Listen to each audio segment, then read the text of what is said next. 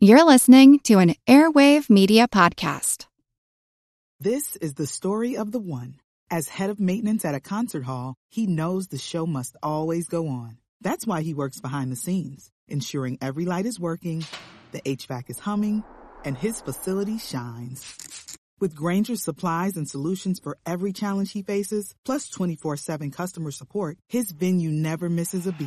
Call quickgrainger.com or just stop by. Grainger, for the ones who get it done. Walter Mondale knew he had to throw a pass. That was the opinion of Walter Mondale's advisor, Mike Ford, during the 1984 presidential campaign, when Mondale faced the inevitable task of running against President Reagan. Not only was he going to trail the popular and skilled politician, Reagan, Mondale showing up only in the high 30s in most polls at this time against the president, but Mondale was not even the undisputed nominee of the Democrats at this point, that he had to consider a vice president. He had the delegates, but unlike Hillary Clinton, Mondale's opponent, Gary Hart, waited to take the issue to the convention, a fact that Hillary supporters would bring out this year when they were told that Hillary didn't do enough for Obama prior to her speech, which certainly ended that question.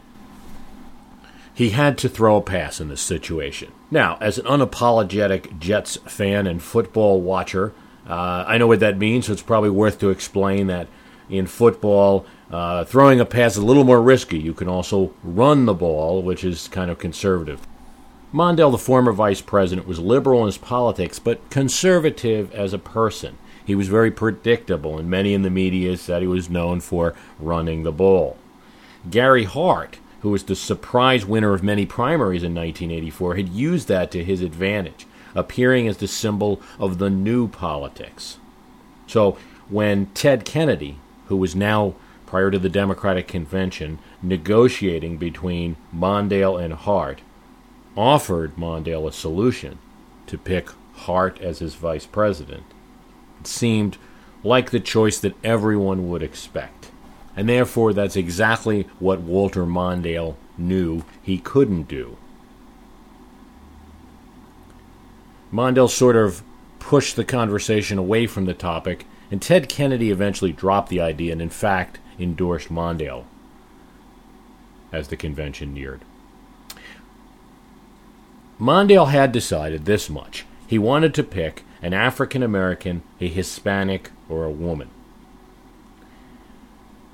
Now, this is 1984, and although the 70s brought on a whole initial wave of new politics, it was still a long way in 1984 from having many choices of people in these minority groups to choose for something as high as the Vice President of the United States. So there were four principal candidates. If a black politician were chosen, it would certainly be Tom Bradley, the mayor of Los Angeles.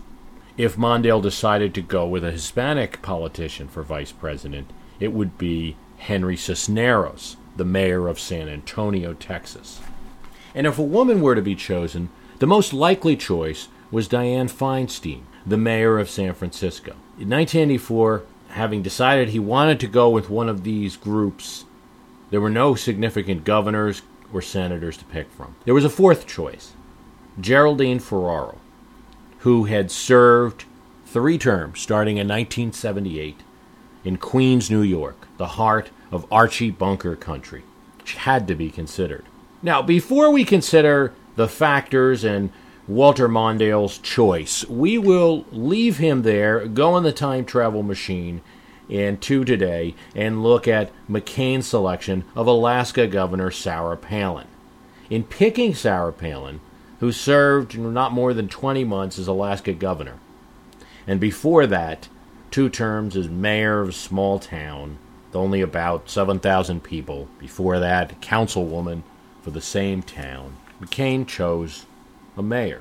Walter Mondale's picks at the time were mayors, but McCain did not need to pick in 2008 among municipal government officials.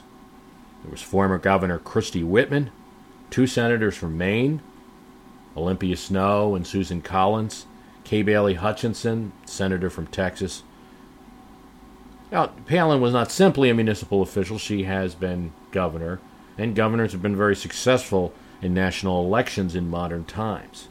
My point, though, is that his choices, rather than Mondale's, were far more robust.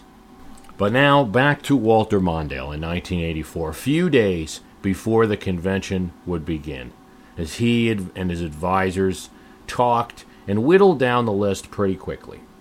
Tom Bradley, the mayor of Los Angeles, was an inspiring figure, an African-American mayor from one of the largest states, and which would certainly be an electoral prize in the 1984 election, was considered by Mondale's advisors to be just too old, 63 years old, although he would remain as mayor of Los Angeles and have that position well into 1992, which would have been the end of a second Mondale-Bradley turn if history had been different.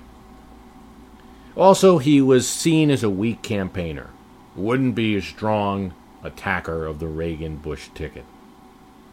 Henry Cisneros, the mayor of San Antonio, Texas, was almost the reverse. He was perhaps too young and too green at 32 years old for the second in command of a country leading at the time of nuclear war. Working against Bradley or Cisneros was the fact that Walter Mondale's wife, Joan, favored a woman. Now, it's not always that such an opinion would be influential, but with no polls, no roadmap to follow, no woman, black or Hispanic, had ever been chosen for vice president, the advisors were working on educated guesses about what to do. Women voters loomed large in this election of 1984. It was the one group that Ronald Reagan didn't excel with. It was a group that was growing in numbers with every presidential election since 1976. So pretty quickly it became a choice of Feinstein or Ferraro. Now Mondale's advisors had met Ferraro and didn't like the chemistry. She seemed a little rough around the edges. Feinstein was the council speaker of San Francisco when Mayor Moscone and another council person, called them supervisors in San Francisco, Harvey Milk, was shot by another councilman. It was a horrible event, and Feinstein was known nationally for having taken over as mayor of San Francisco at that point. She was a political professional, well known to many. Mondale's advisors certainly leaned in that direction. Financial vetters were dispatched to San Francisco, and Walter Mondale went to bed pretty much thinking he had chosen his vice presidential running mate. But apparently, he woke up the next day and thought about it more. Ferraro's immigrant background was appealing to him. They were going to make this convention in San Francisco about the other America, the America of hard-working people, not the America that Reagan was talking about. Here was a woman that had fought for everything that she got. Nothing was handed to her. Electorally, she came from New York, which was a big state, just like Feinstein came from a big state, California. And an additional factor, Feinstein was the mayor of San Francisco, a city that for the rest of the country seemed to have different moral values. It might not play well to the right. From what little we know about John McCain's decision process, it appears that the choice of Governor Palin was a bit of a last-minute choice, as it was with Mondale. Now, Ferraro was known to be a candidate. She was leaked to the press early on. In fact, Mondale's advisors had leaked that Ferraro didn't do well in the meetings with Mondale, and that was something that Mondale had to apologize to Ferraro for during the vice presidential selection process. The choice for Mondale or Ferraro was fairly last minute. But it was a choice he made, called up Ferraro, who had now gone to San Francisco to attend the convention, asked her to be his running mate, and history was made. And so as Democrats gathered in San Francisco at the Moscone Center, it was not the mayor of the town, but Geraldine Ferraro, the congresswoman from Queens, making a speech about immigrants and the American dream. It was a short speech, and while anticipated, it did not have anywhere near the suspense of the Palin speech.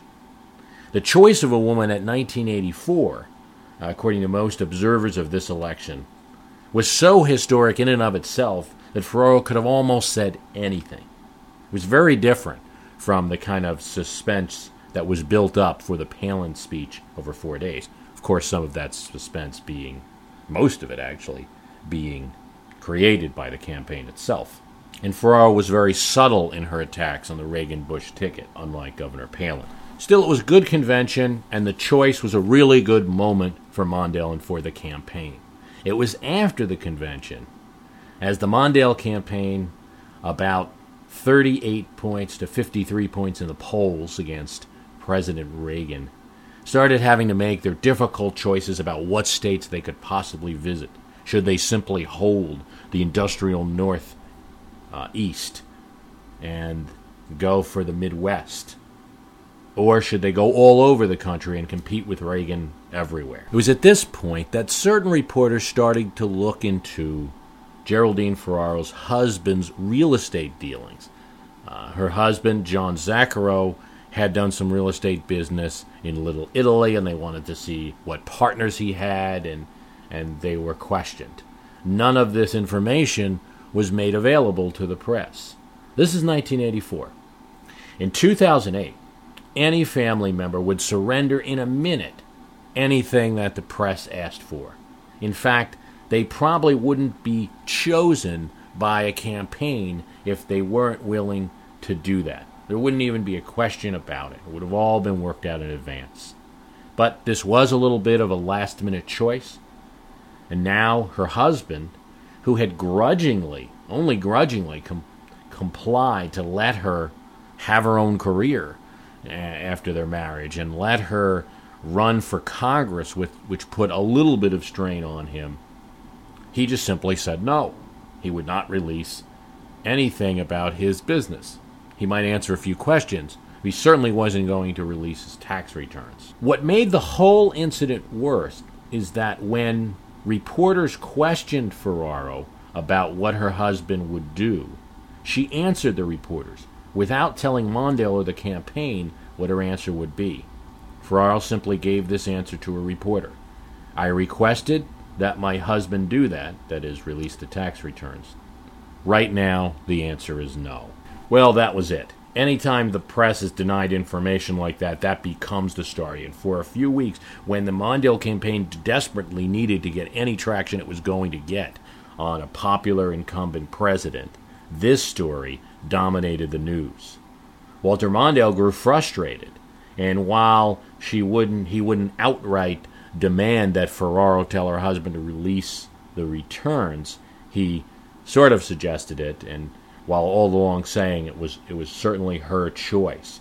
But he could not, on any occasion, defend Ferraro without her husband having released the tax returns to the public, simply because A, he didn't know what was in it, and B, in the past, presidential candidate, that is, George McGovern, had gotten into a lot of trouble saying he was 1,000% behind his running mate when he didn't know all the facts, and that running mate had to resign.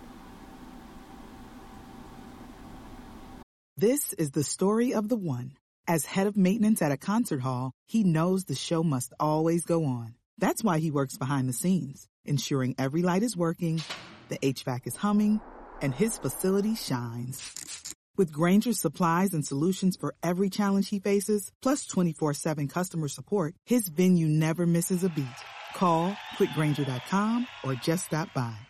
Grainger, for the ones who get it done. Hi, it's Bruce. Listen, we all know the news headlines are full of wild stories, like how the world is tipping towards authoritarianism, all while somehow, simultaneously, freezing, flooding, and on fire. It's a lot to take in. But what if, instead of being on the brink of disaster, we're actually on the cusp of a better world? If I've got your attention, then I highly recommend tuning to a podcast that offers a weekly dose of optimistic ideas from smart people. What Could Go Right is the acclaimed news podcast from the Progress Network. Zachary Karabell and Emma Varvaloucas dive into the biggest news and most pressing topics of our time, from climate change to politics, and make the case for a brighter future. Season 5 features fascinating guests like democracy scholar Yesha Mounk on the hidden perils of identity politics.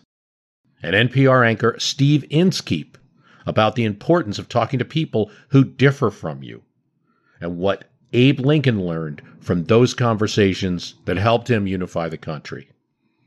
It's time to ditch the doom-scrolling polarization and start focusing on some of the things going right. So check out What Could Go Right wherever you listen to podcasts. This went on for quite a bit, and there was a bit of a marital spat between Ferraro and Zaccaro over the issue. But after some time, Zaccaro got to see that this story was hurting his wife, and that there was no way she was going to be vice president and without him releasing something. So he agreed to a meeting with reporters in his accountant's office. And reporters met with him for 10 hours. And unfortunately for Zaccaro and Ferraro, all the numbers didn't add up, and there were still many questions. So after that meeting, that sort of created another debacle, and they were forced to release the tax returns. When Ferraro did this, it sort of put the problems behind her. But one of the side effects of the tax returns being released is that reporters discovered that this working-class fighter from Queens had a net worth of $3.8 million and 2 houses in the United States and 1 in the Caribbean. A second story about Ferraro's family and how the family had been arrested on a numbers charge, running numbers, in 1944, also hurt her a bit, and just was a story that showed that maybe she hadn't been properly vetted. Now, if we compare these revelations to some of the revelations that came out about Sarah Palin, the difference is in mostly how they were handled and the timing. Sarah Palin's revelations came out so early that she could address them forcefully in her speech, while Ferraro's came out after her speech. And the revelations about Palin were pretty well contested and immediately answered by the campaign, whereas the Mondale-Ferraro campaign had no answer to some of these questions, and obviously they couldn't see the tax returns like anybody else for a long time. The next interesting moment of the 1984 campaign was a debate in Louisville between President Reagan and former Vice President Walter Mondale. Reagan was expected, of course, a former actor, the great communicator, to clean up in that debate.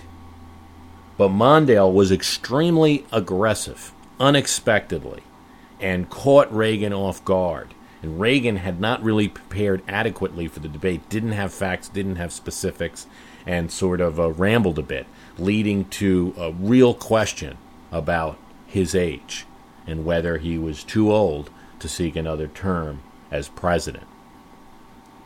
This gave the Mondale campaign a slight bump in the polls. And now it came time for the vice presidential debate. This had been the third one in U.S. history.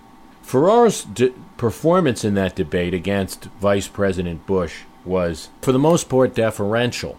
This was 1984. It was the first women running. The campaign was a little conservative about how aggressive Mrs. Ferraro should be. Now, as for Vice President Bush, he took an interesting tack in the debate and decided to go against her as aggressively as he would a male opponent.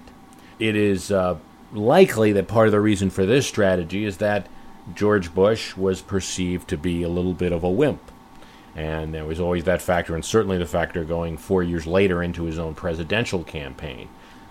For Ferraro, who had been a lawyer, she approached the debate that way. She gave a good performance.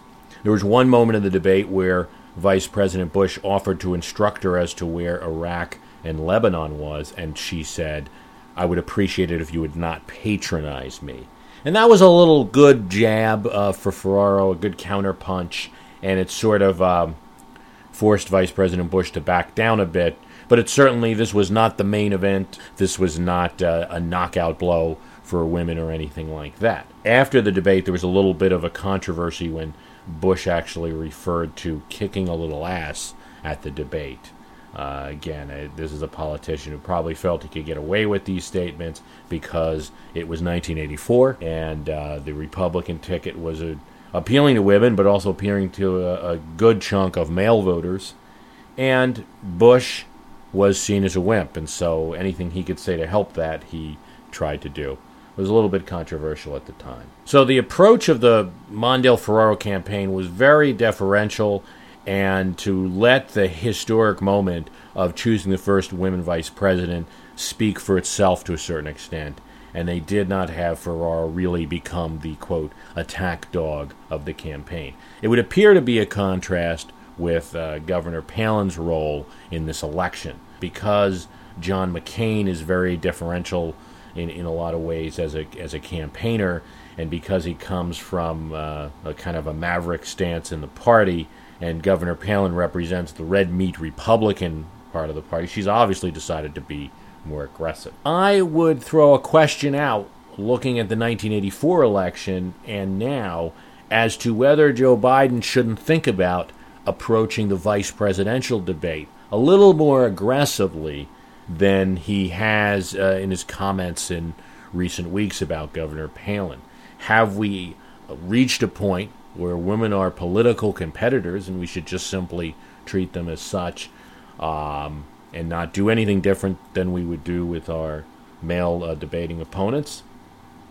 And has Governor Palin opened it up to a certain extent by being so aggressive in attacking Obama in her acceptance speech? The Mondale-Ferraro ticket had one of the worst electoral college victories in American history, carrying only Walter Mondale's home state of Minnesota and the District of Columbia. Geraldine Ferraro did not contribute to that loss. The loss would have been just as devastating had he chose almost any other vice president. His choices about where to appear and where to allot resources, if they were concentrated, he might have won a few more states, Walter Mondale. That kind of exaggerated the defeat to a certain extent. Ferraro was not really a factor in the actual voting in 1984. The economy, the performance of President Reagan, the likability of President Reagan, and their lack of desire to replace him with Walter Mondale. That was the real crux of the election. It will remain to be seen if Governor Sarah Palin of Alaska will have any impact on this election, or will it be just surface-level talk? Obviously, for a spin, for buzz, for the media purposes, it's been a tremendous event. But will it really impact voters going to the poll? We do know this. In the election, where picking a woman for the vice presidency was many, many times more historic and many, many times more radical, it did not have such an impact. With history beating up politics, I'm Bruce Carlson. I want to thank you for listening. Website is myhistorycanbeatupyourpolitics.com. As a longtime foreign correspondent, I've worked in lots of places, but nowhere as important to the world as China. I'm Jane Perlez, former Beijing bureau chief for the New York Times.